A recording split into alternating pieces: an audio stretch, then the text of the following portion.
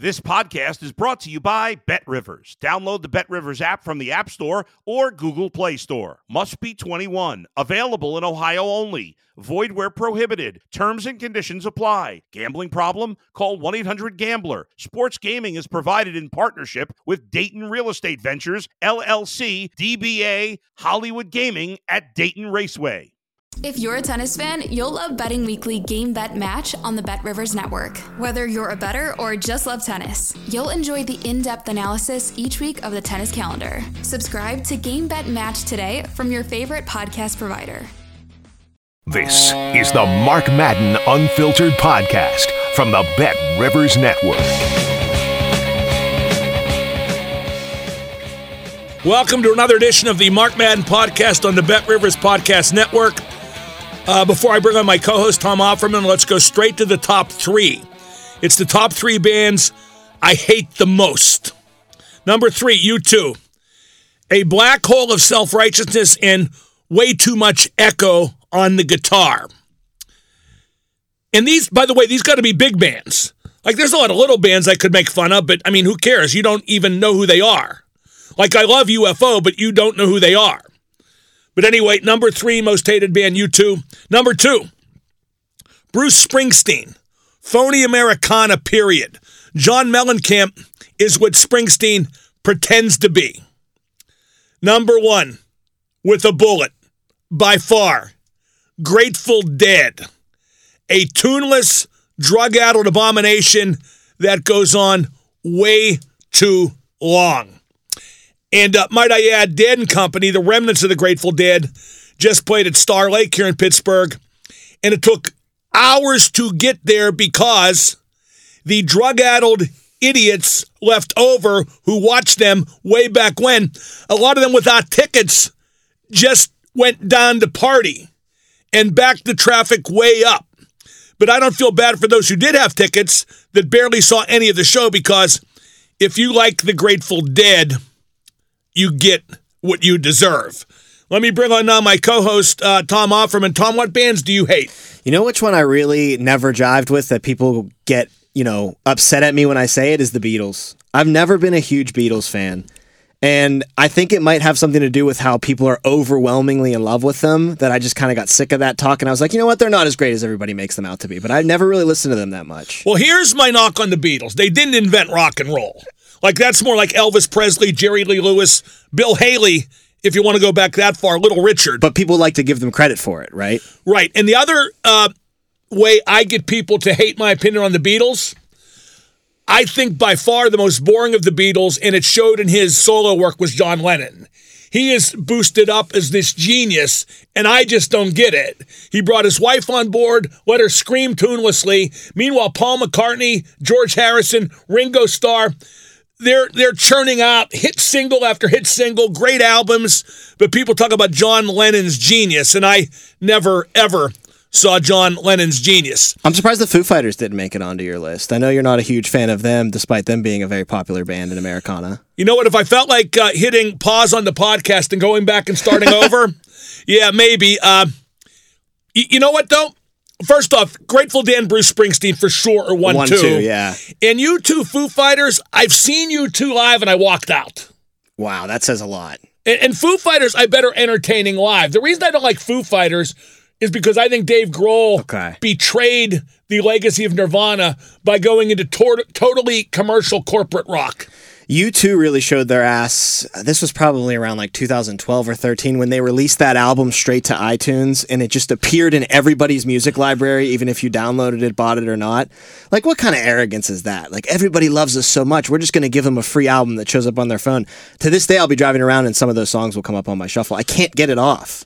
I also didn't like that Grohl performs with any old-timey rock star ever, which, again, Kurt Cobain, I don't know, maybe he would have ended up doing it, but I just don't think so. It's not in the spirit of Nirvana. No. Nothing Dave Grohl has done is in the spirit of Nirvana. He's just become a rock star, and that's certainly up to him, but it's also okay for me to call him out on it. Now, moving to sports, which nominally is what this podcast is about, let's talk Andrew McCutchen. Kutch is nearing 2,000 hits, which ain't 3,000 hits. How good is Kutch's career really? It's not a Hall of Fame career. It's a Hall of Very Good career. He'll definitely get into the Pirates Hall of Honor. Obviously. That's obvious as an MVP winner for the franchise. I mean, that's a career that you will definitely hang your hat on and say that he is a legend for sure in Pittsburgh.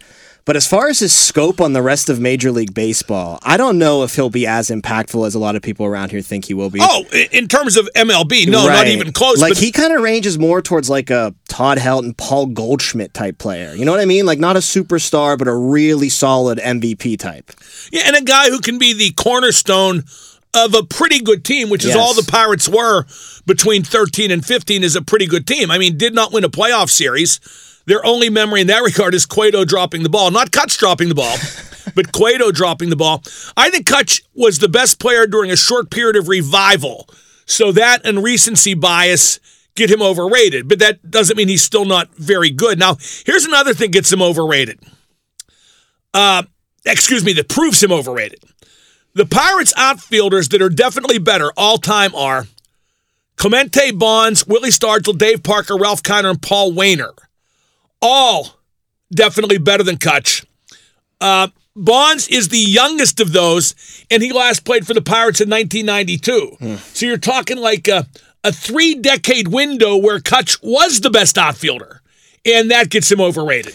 Yeah, but you kind of see how that gets him overrated, right? This town has just been so desperate for somebody to like... I got no problem. They have somebody to gravitate towards when it comes to baseball, and he was the first one, like you said, in decades that they could actually look at and say, wow, we have an actual big leaguer, and then he ends up winning the MVP. Now, I said he'd be in the Pirates Hall of Fame.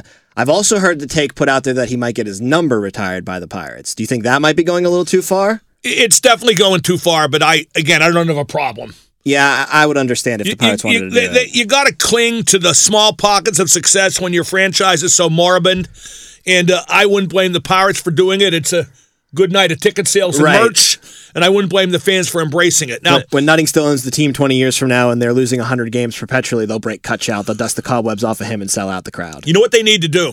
They need to sell the Pirates to Saudi Arabia. I mean, Live Golf bought out the PGA more or less. I think if the Saudis bought the Pirates, then the Pirates would be the best team within a couple of years, don't you think? He'd have the first $1 billion payroll in Major League history. Look at Man City. Look at Man City. Now, Kutch this year, at last look, as we tape this, is hitting .272, 8 home runs, 21 ribbies. Not bad. Do you believe he'll play past this season? I think probably, but a lot can happen between now and October. If he can stay in the 260, 270 range and keep that OPS over 800, and Pittsburgh wants him back, which I don't see why they wouldn't want him back, especially if it's cheap, then I see no reason why he would want to retire. He's still playing effective baseball. Like, the thing that I'm more worried about, Mark, is if the Pirates slide a little bit towards the All-Star break, are they going to be able to ignore the phone calls that they inevitably get on Andrew McCutchen? Because they will get the tires kicked by teams that are contenders if he's hitting over 800 OPS. I don't think they'll trade him. I think that would be one betrayal too many for the fans with the beloved figure. I don't think he'd want it to happen, although maybe he would if he could go to a team. Like, if a team got an outfielder or needed a DH, got an outfielder hurt or needed a DH that had a legit chance to win, then maybe he would want to do it. But I think the Pirates are going to stay in contention until the trade deadline. At least something we can perceive as contention, given how bad the National League Central is. Yeah, and their hot start to June has really helped start to erase what the disaster of May was. If they can get past the A's in a sweep, it'll be a 7-game over 500 cushion that they have before the Mets come to town over the weekend.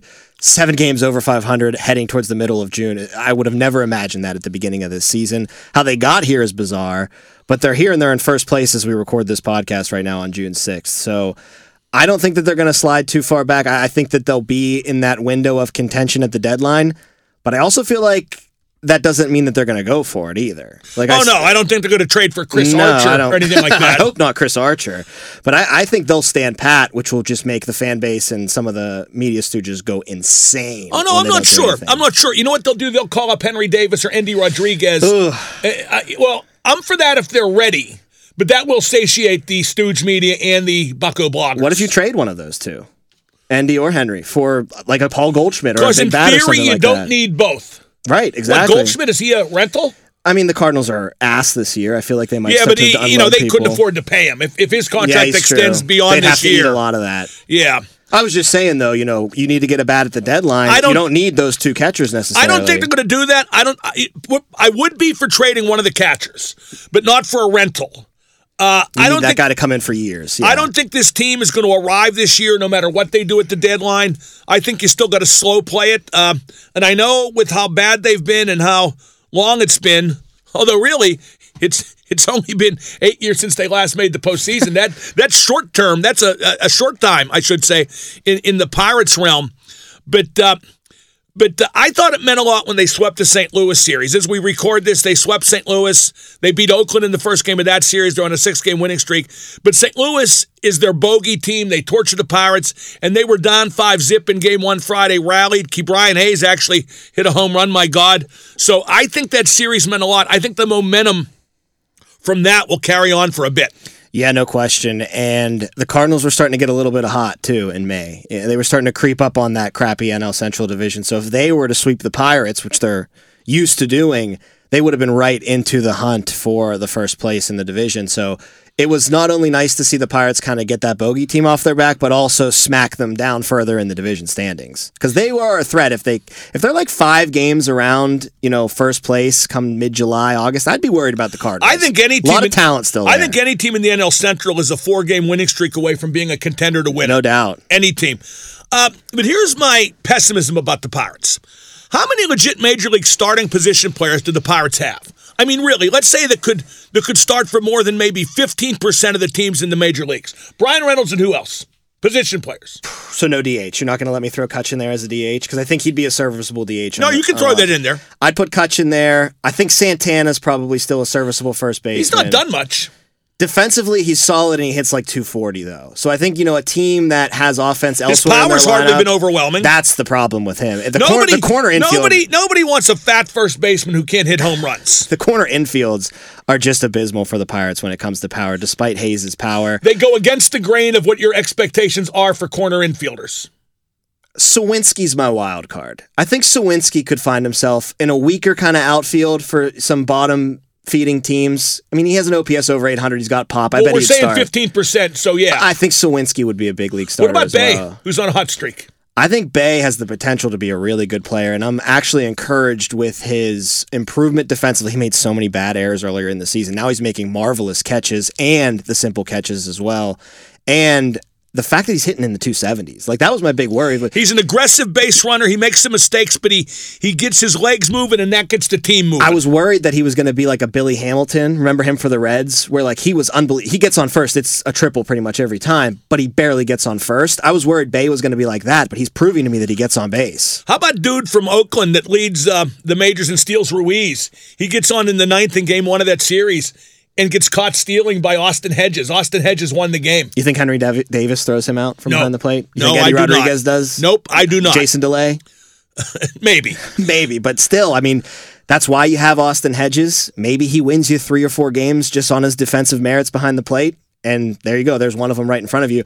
Is that the position that you would still... I know you say all the time, there's no bat or there's no glove that's worth $70 million with Brian Hayes, and I agree with you. Catcher. Catcher's the one where you still lean more defense? Yeah, but not to the degree where Hedges is unproductive offensively. But yeah, I think if you a 230 hitting catcher who's great if you got a decent arm and can make a big play like Hedges did last night, and you can handle pitchers Occasional home run from now and again. Yeah. Now, forget about the position players for a second. After Reynolds and Kutch, who their most serious major leaguer is David Bednar. David Bednar could close for just about anybody. He might be the realest guy they have. I think you're right. I think he is the realest guy they have. And again, come trade deadline, that's a guy that everybody's going to want to kick the tires on. And I think you can get a haul for a closer, a guy who only pitches 1 inning. I love flipping closers at deadlines if you're a team that's kind of mediocre. You can always find another closer. Yeah, exactly. So I love the prospect of flipping him, even though, hometown kid, and I think he is the best baseball player on the roster. What about Mitch Keller, though? Who has kind of had a little bit of a speed bump the past couple of outings, but the Pirates are picking him up, and he's still 7-1. Yeah, he's pretty close to a big league starting pitcher. He'd be like a number 3 in another rotation. A number 3, yeah. Or a number 2 on a good team. Right, exactly. I think that's his ceiling, by the way. Number 2 on a good team. I think you're probably right. I still think this team is searching for who their ace is going to be when they actually try to contend. By the way, I don't know if we've talked. Do you watch Ted Lasso? Yes. Okay, are you all the way through it? I finished it all, and I actually started it over again. Yeah, because I'm watching the first season right now. You know what that show does that I can't remember the last comedy that did this. As you know from working with me, I almost never laugh out loud. That's true. Okay, my laugh on the show is phony and forced. Yes. I mean, to a despicably sickening level. When you can get you to real laugh for it, you cherish it. You cherish it. See, I made you laugh for real there. No, that's not for real. And but I pop like 4 or 5 times every episode of Ted Lasso. And in fact, and this is a shout out to our friend Brett Michaels, because I tweeted this quote. I always watch Ted Lasso on the treadmill. Right. I had to stop my treadmill and get off because I was laughing so hard when he opened the team talk by saying, all right, gang, here's the unskinny bop, which, of course, is the Poison song. And Sudeikis' way to just throw that at you and then move right on. Like, you got to stop and think about it for a second. He's so quick with it. And one thing the Ted Lasso character rarely does, he does sometimes, but doesn't laugh at his own jokes. Right. He just keeps moving. I knew that whatever you were feeling kind of turned off by with the sappiness level of the show, there's a lot more good than bad. You were going to save it with the humor because it's just so damn funny. You're pretty decently through season 1, right? I'm in the last episode. So you got to the practice speech that they did, the AI practice speech with Jamie Tott, when he was like, we're talking about practice, Jamie. Yeah. Tremendous. The writing is just unbelievable to riff on something so classic that everybody knows the reference to, but also make it kind of fresh and relevant. And it wasn't clumsy. No, it was relevant. It wasn't shoehorned in there. It was great. And it was from the other perspective, too. Like, when AI did it, it was like, I'm a player, I'm a star, I don't need to practice. This is from the coach's perspective, being like, you're the star player, why aren't you out there practicing? Okay, let's go with Five Guys. Now, we should note that last week you butchered Five Guys, which is terrible. I feel pretty confident about this week's Five Guys. There were 4 movies involved of the 5 guys that I did not watch. I went kind of right into your wheelhouse on this one with the take that you always have. These are Will Ferrell side characters. Okay, this is roles good in movies. Because he is best when he's in a cameo, These or a supporting role, or if it's part of an ensemble cast where he's one of many equals. I didn't put in Old School, which is the ensemble one that I think you're probably referencing there. Right. Which his character Frank. So that was too big for this list. Too big kind of for this list. Okay, so fire away. Number 5 for me is Mustafa from the Austin Powers movies. Number 1 and number 2. I've never seen an Austin Powers movie. Oh, God, we're starting out 0 for 1 already. And that's my fault. All right. You've seen Jay and Silent Bob Strike Back, though. Yes, right? of course. So you know Federal Wildlife Marshal William Tremendous. When he jumps into like the Barney set that they're on with the shotgun and just puts a hole right through the Barney-esque character. Mooby the cow. Mooby the cow, yeah. I've never seen the movie, so you got to fill in the gaps. Is he all right? Falls right over with the big hole in his chest. That's not good. I can almost quote everything he says in that movie. Well, he's not in it much, right? He's just got like a couple side roles. And that's an ensemble cast. No, it's not an ensemble cast, but there's so many cameos. It's great. Like Jason Biggs and okay, nice. And who played the Dawson? To quote, not Mark Paul Gosselaar. Who played Dawson on Dawson's Creek? How can we not know that? I don't know. I never saw Dawson's Creek. Okay, move on while you look it up. What's number 3? Number 3, I went to the world of television. Ashley Schaefer BMW Tremendous. from Eastbound and Down. Tremendous. Even though I'm no longer on speaking terms with the inspiration for Ashley Schaefer, that is very specific because that is Ric Flair very early in his career with the shortened woo, woo, woo, woo, woo. I can feel it. I can feel it down in my plums. It's James Vanderbeek. James Vanderbeek. How could I forget that? Because I'm getting old and I'll be dead soon. Yeah, okay. So we're 2 for 3. Those are the last 2 have been excellent. Okay, and then number 2 and number 1 are my personal favorites because when you look on like IMDb, he's not even credited for these roles. So he just did this out of the kindness of his heart. Well, I know these. Big Earl and Starsky and Hutch. Oh, that was magnificent. And Starsky and Hutch was very underrated. The entire time he's just low-key sexually harassing Owen Wilson's character too. Hutch, he's like, why don't you show me your belly button? Not all that low-key. Not all that low-key. It looks like, what did he say it looked like? Looks like a big old bowl of oatmeal. With cinnamon on it. He pulls out his and he's like, I got a little bit more brown sugar on mine. That's right. That's exactly right. Yeah, that was tremendous. You know who was very good in there too? Snoop Dogg as Huggy Bear. Also, Jason Bateman as Vince Vaughn's sidekick character. Oh, that's with right. The mustache, That's right. His evil henchman. Yeah. Great. When they see Starsky's car, and he goes, Starsky, you just moved up a notch in my book. You at notch 1. It's also great when they try to jump the car on the boat at the end of the movie. Right. Just airmail it, and Vince Vaughn's like, what the fuck? As the car just flies right over We'll bleep that. Number 1, Chaz Reinhold, Wedding No Crashers. question. What the freak do you want? Dude, I almost just nunchucked you. You have no idea how close you came. Ma! Meatloaf! It's cliche, but it's great. Died in a hang gliding accident. What an idiot. It's also funny when he's like fist bumping at the funeral. Hey, honey, look at me. I'm dead.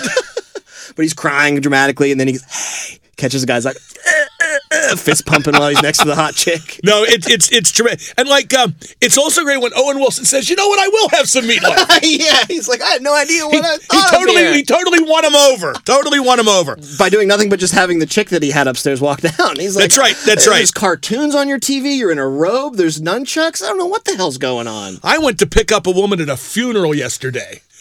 Okay, excellent addition to Five Guys, 4 for 5. I like it. I want to talk a little more buccos. Attendance for the sweep of St. Louis was per night 24K, 29K, and 23K. Is that good? It's a step in the right direction. It should be a lot better, though, now. I mean, you're in June. School's starting to let out for kids, so you don't have that bullcrap excuse that they like to peddle out in April and May. Oh, the kids still have school. They can't come out on weeknights. That's gone. The team is in first place. That should be getting closer to 30,000, 35,000 a night. I mean, there's no excuse for it. Are we a baseball town or not? They're giving you a product to go out and watch. That's like, I'm not blaming the fans for not trusting, because that's clearly the residue of how they've screwed the team up for the best part of a decade. But can't you kind of start to trust this season? No, not I even don't. Yet. Put it this way: I'm going to my first game Friday of the year. That's probably pretty early for you, though. No, I went to 2 games last year. I try to go to 1 a month, but I don't. I don't try too hard. And I am in the Cambria Club boozing it up. But the thing is, the Pirates rank 26th in Major League attendance right now. Average crowd of 17.8K. Average crowd last year was 15.5K. But year to year, June to June, I've read where they're up 30-some%. But if you start out minuscule and go slightly over minuscule, do you rely your evaluation on the percentage or on the raw numbers? If you're the Pirates, you boast the percentage. Because then you can just broadcast, look at how great the increase in fan attendance is. 30% from this time last year to this time this year. Aren't we great? But then you ignore the fact that it's still not over 25,000 a game. My friend I'm going to the game with Friday, he said, well, why don't we go to one of the Oakland games? I go, nah. Not Oakland. I mean, they drew 11.5K Monday for their 6th straight win, the first game of the series against Oakland, but that's Oakland on a Monday. You get that stuff. Yeah, although then, here was my temptation, though. You're probably going to see a win, not that matters that much to me, and it'll be an easy in and out. The parking, the tickets, right, exactly. One game I went to, I forget it was last year, 2 years ago, they were leading the Cardinals by like 4 in the 9th, and the Cardinals just like hit 4 home runs. It was like that bang, bang, wham, bang. a homer, wham, another homer. I think it was the Cardinals. Also regarding the crowds, Tom, they're not electric. At least that doesn't bleed through on TV. Have you been there this year yet? Been to a couple games this year. I've actually been to a game in Baltimore, too. So I've been following the Bucks on the road quite a bit. But oh, God. You went to a Pirates game at Baltimore? Yeah, I went to Camden Yards specifically because it was a Pirates game at Baltimore? Family went to Baltimore for a trip, and it just was a happy accident. Did you go to Jimmy's Famous Seafood? We did not go to Jimmy's Famous Seafood. Oh, you sons of bitches. I'm dead to you, yeah. Went to the aquarium, though. So we saw probably where Jimmy went to hunt for his seafood. No. Jimmy, you got next time, everybody, Jimmy's Famous Seafood and Sabatino's in Baltimore.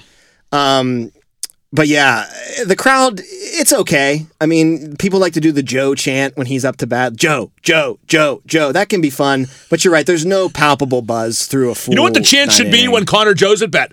Why is he starting? Why is he starting? Why is he starting? And then the other side of the arena, the stadium go, because he has to. Because he has to. We got no one else. Well, that's giving an American crowd European credit there. There's no way that we'd be able to pull something like that off here. If Connor Joe can inspire, then who the freak can? Okay, what do we got for good cop, bad cop? Today's good cop, bad cop are poolside activities. Today's good cop is drink. I just love to drink beside the pool. I so rarely sit by the pool. You don't like sitting by the pool, huh? Well, I don't have a pool where I sit by the river. Does that count? Oh, absolutely. And I'm like in the shade. Drink by the river. I got to be in the shade. You know what I do in Vegas sometimes? I will, like sometimes they have those cabanas that have shade. I will sit by the pool and drink there. Yes, it's amazing. Yeah, so in terms of poolside activities, drinking is definitely numero uno. Number one. And then the bad cop is that jagoff that's next to you that's listening to the radio. No headphones in, though. Dude, no one wants to hear what you're listening to. And it's bad music, too. Most of the time. It's invariably the Grateful Dead, Bruce Springsteen, U2, and the Foo Fighters, generally. Even if it's not, I don't need to hear that. Or it's like bad, what's that dance? EM, what do they call it? EDM? EDM, it's bad EDM. Right, like we've all dropped acid or Molly. You're just trying to have a beer by the pool. Like Kendall Roy said in the last episode of Succession, yeah, you like to drop Molly and kiss guys. I mean, I'm, not at poolside for sure. Now, okay, a little bit of Steeler talk because as we know, OTAs are going on, and OTAs segue right into minicamp. Mandatory minicamp, yep, next week. How about I heard one of our, I would call it our competition, except, they're not really, saying they were comparing the quarterback matchup in week 1 of Purdy against Pickett. That's 14 weeks away or whatever it is. I mean, do we even know that it's going to be Purdy, too? Well, here's the other thing, you could just be wasting so much time on a non-matchup. Here's the thing, too. If you talk about that now, what do you do the week before? And the answer is the same thing. You drill down deeper on the same exact No, you say exactly the same thing. Exactly. But will Broderick Jones start at left tackle week 1 at home versus San Francisco against Bosa? No. You don't think he will? I don't think he's going to. I don't think he will either, but keep going. I think it's going to be Dan Moore. You think it should be Jones, right? I lean towards it should be Jones. Yeah. Why'd you draft him? Exactly. Why'd you trade up to draft him? You gave up capital to get this guy. We've seen what Dan Moore is. He looks a little bigger this year. I'm not going to lie. I've talked to Craig Wolfley out there, and he said he looks better. But Wolf's high on Dan Moore. He has been for a while. OTAs. How can you tell, right? I think it should be Broderick Jones, but I just feel like they're really determined to have Dan Moore be the starter unless he loses the job as opposed to Jones win it. Well, see, I think that Jones will earn the job by week 1. I just don't think he's going to play anyway. And they just won't give it to him? Right. That's the way they do things. So what will it take then for them to make that transition? Like if they don't do it week 1, maybe Bosa concussing Pickett. Right. Like if they don't do it week 1 against Bosa, well, Myles Garrett now week 2. Let's make the change then. And week 3, Max Crosby. Right. Like what are you doing? By the way, you know what it is like? I had somebody say to me last night because I pick on Kenny Pickett a little bit because I think it's fun. I've been told he's a really nice guy. I'm sure he is. Really nice guy. Yeah, you're right. Everybody says that. F him.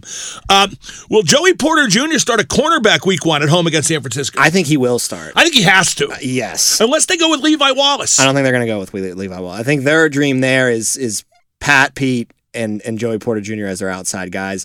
And then I think they'll bump Pat Pete in and put Levi Wallace in the slot. And put Levi on the outside. I think so too. And I think that's a good move. I think it is as well. I think Pat Pete just has played all over the place in his career and could adjust easily. You know what people say, though? He'll be the reason if they don't do it top.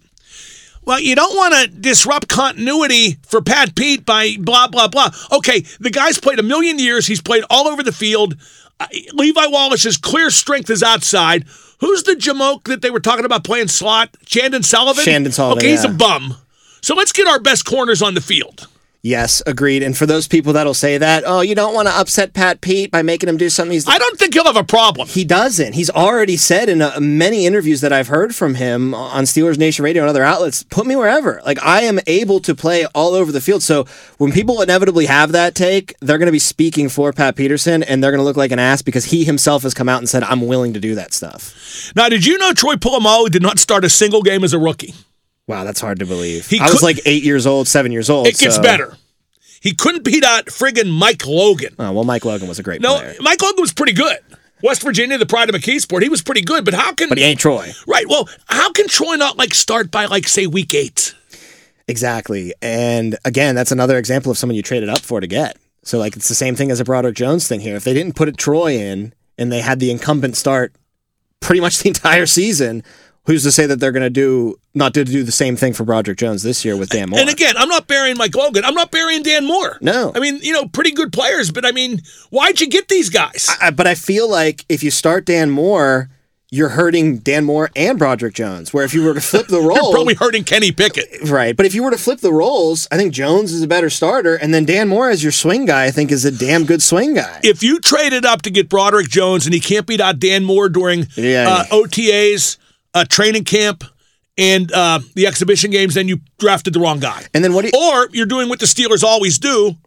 Not always, but a lot of the time, like with Polamalu, you're automatically slow playing big-time rookies, and that's so outdated, and it's so Steelers. So are they going to have to put Broderick Jones then as that sixth man, as that swing tackle, if Dan Moore wins the starting job? Because now you're having your first-round rookie draft pick become kind of a utility player right out of the gate. Well, no, you know what they would do? They would still have Dan Moore practice at both tackles because, like, let's say Chooks got hurt, Dan Moore would swing to right and Jones would go in at left. But what I'm saying is, like, if they go jump, say they're all healthy and Dan Moore wins and they go jumbo, they want to put another tackle out on the field. That's got to be Jones, right? So he's got to be the sixth man. Don't get me wrong. The idea of him not starting Jones is a terrible idea. Right, exactly. And like we're talking about now, it overly complicates.